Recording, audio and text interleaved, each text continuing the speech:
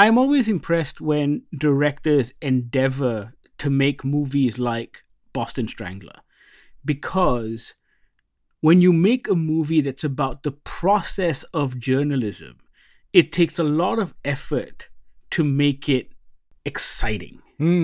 There are only a handful of movies who have kind of focused in on that and made it good, like Zodiac, All the President's Men, The Post more recently. And when I say focus in on it, I mean they don't add unnecessary drama, because obviously the job of journalism is quite dull.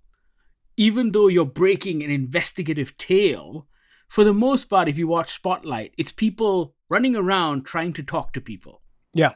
And trying to get them to confess something. And Yes. that's it, right? I mean, All the President's Men is the landmark example of this, because in that movie, they don't do much.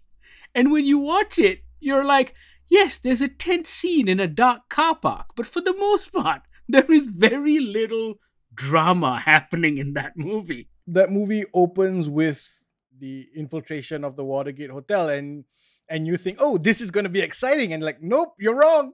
It's got none of that. There's no spy stuff going on here. Which is why I think William Goldman's screenplay for that is a great benchmark. And I think Matt Ruskin definitely borrows from those ideas to build this story about the Boston Strangler. And he shifts the focus in this movie to the two women journalists who were the first to kind of really pay attention to the story and break it, and paint this incredible picture of what it was like for women in journalism at the time. Now, for those of you who don't know, Boston Strangler killed 13 women in Boston in the 1960s, and his story, we're assuming it's a he, his story is actually quite a complicated one, because there were many people who were thought to be the Boston Strangler. And until today, there really isn't a conclusive answer on who it was. There are still multiple theories out there. And let me tell you, this movie sent me down one of those YouTube rabbit holes. And yeah, it's crazy. There's a lot of cool, weird, fucked up, corrupt shit that prevented like this murderer from being caught. But yeah, what Matt Ruskin does in this, which is very, very cool, is 1 hour and like 48 minutes. He tells a very complex story. He doesn't add unnecessary drama or tension where, Keira Knightley might be hunted as well. He doesn't make any of that shit up. He tells a real journalism process story that will have you at the edge of your seat. That's really, really cool. It's unfortunately the standard thing of women in the workplace in the 1960s. Keira Knightley's Loretta was just essentially a lifestyle journalist. Yeah. Lifestyle journalist type lady. And in the beginning of the film, they're like, hey, review this new toaster. Yeah. So she starts to see a pattern that a lot of the men have been avoiding. And I think her fighting for that comes through, I thought. She says in the movie that she would have been a nurse had not her English teacher pulled her aside and told her to apply for college, right? She's now a writer fighting against a time where women were being treated badly. Cops would not talk to them. There's a lot of buddy-buddy thing with the police at the time, with certain journalists, and everybody's trying to protect each other. And Matt Ruskin covers all of that without doing too much, without making it a political thing. He focuses it purely on these two women who were trying to break the story of the Boston Strangler. The movie's been out for a week on Hulu in the US and Disney Plus Hotstar over here. And I haven't been following the response to the movie because, we try not to read anything before we record our own reviews or write our own reviews so it doesn't kind of cloud our judgment. And I'm not sure what other people are saying, but I have to say it is remarkable to be able to do all of that in such a short runtime and still make it feel complex. Like nothing feels left out and it doesn't feel surface level. This is a story about sexism at the workplace. This is a story about, like you said, how women were treated in the 1960s in general and whether or not their murders were that important. Would the police have cared more if it was men that were being murdered? Look, it's not even that. Loretta's editor clearly says, these are nobodies. These are 4 old women The first murders were 4 widowed old women in their houses. And the editor's words were, "These are nobody. Why should I care?" Yeah. And then you get stories about police corruption, you get stories about the criminal justice system. All of this is happening. And I think the writing is incredibly tight. It was written by Matt Ruskin as well, to be able to weave these elements into the story and yet not ignore the 2 central performances, Keira Knightley and Carrie Coon, who play Jean Cole and Loretta McLaughlin. Now, go look up Jean Cole and Loretta McLaughlin. They are incredible journalists, and their stories and everything they've done afterwards, after the Boston Strangler, also very, very cool. But, and I don't know if this is a controversial statement, I think this is one of Keira Knightley's strongest performances.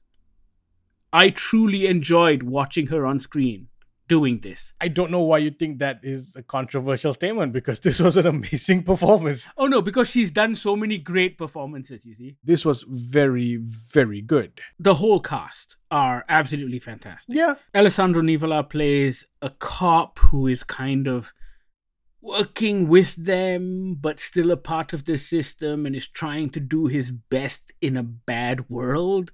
I love Chris Cooper, and I think he plays the editor who is kind of hard-nosed, but has a heart of gold.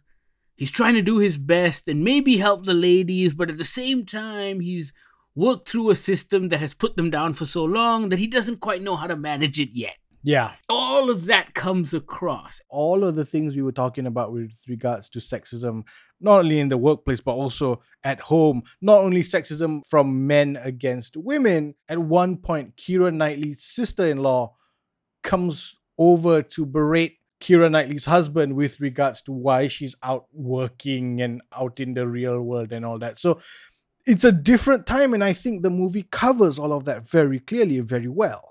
And also, I think one of the most impressive things the movie does is how it handles the tension of the situation and how it manages to create tension, because you are tense throughout. And if you're watching Zodiac, for example, or All the President's Men, or Spotlight, or The Post, it's funny when people call them thrillers, because they are thrillers and they feel like thrillers, but they don't have the same elements that a thriller usually would.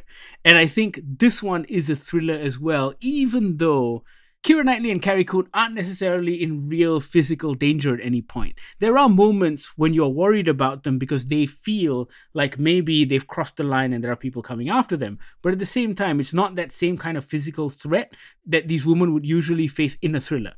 And yet, so tense. And a lot of that is just the way Matt Ruskin has shot this film, right? Yes. It's got that beautiful 70s, 60s sort of. And I guess that's just because that's what Boston looks like. There's a green, there's a darkness to it. Everything looks a little dusk-like. You know, you're never quite sure what time of day anything is. But even the murders, the first moment in the movie, and how he depicts the first strangulation, if you will, it isn't exploitative. You hear sounds, and you don't necessarily see anything, and yet it works. There's a shot in the trailer when... These are the shots that I love, because the character of the Boston Strangler is in such flux. We don't know who it is at all. That a lot of the shots are specifically designed in such a way where you don't see anything.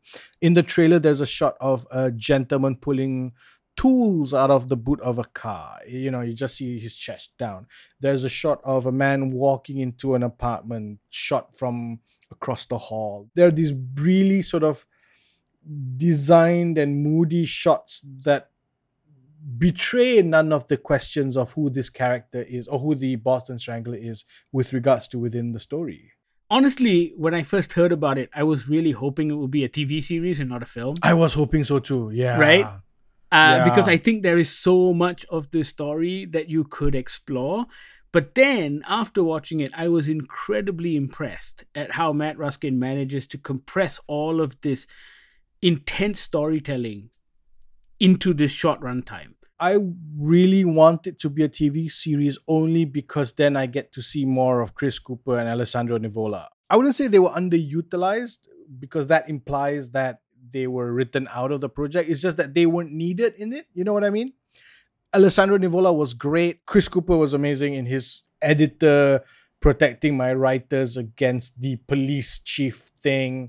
So you said earlier about how you felt like Nivola's detective was trying to help out the two journalists. I read it more as just Alessandro Nivola's detective is doing to the women what another detective would have done to men. He was not dismissing of the two women because they were women, but rather allowing them the same kind of access any other journalist would have gotten. And I really liked that performance. I'm a real sucker for movies like this. I just love these kind of journalistic thrillers.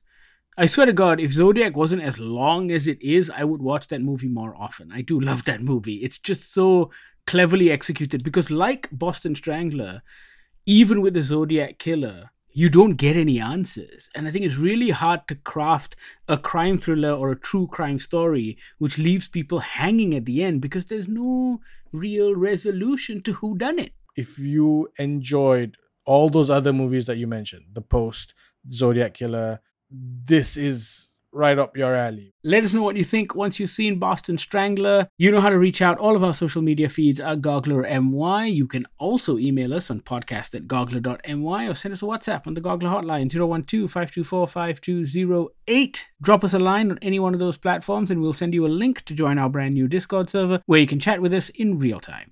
Thank you so much for listening. This is the Goggler Podcast.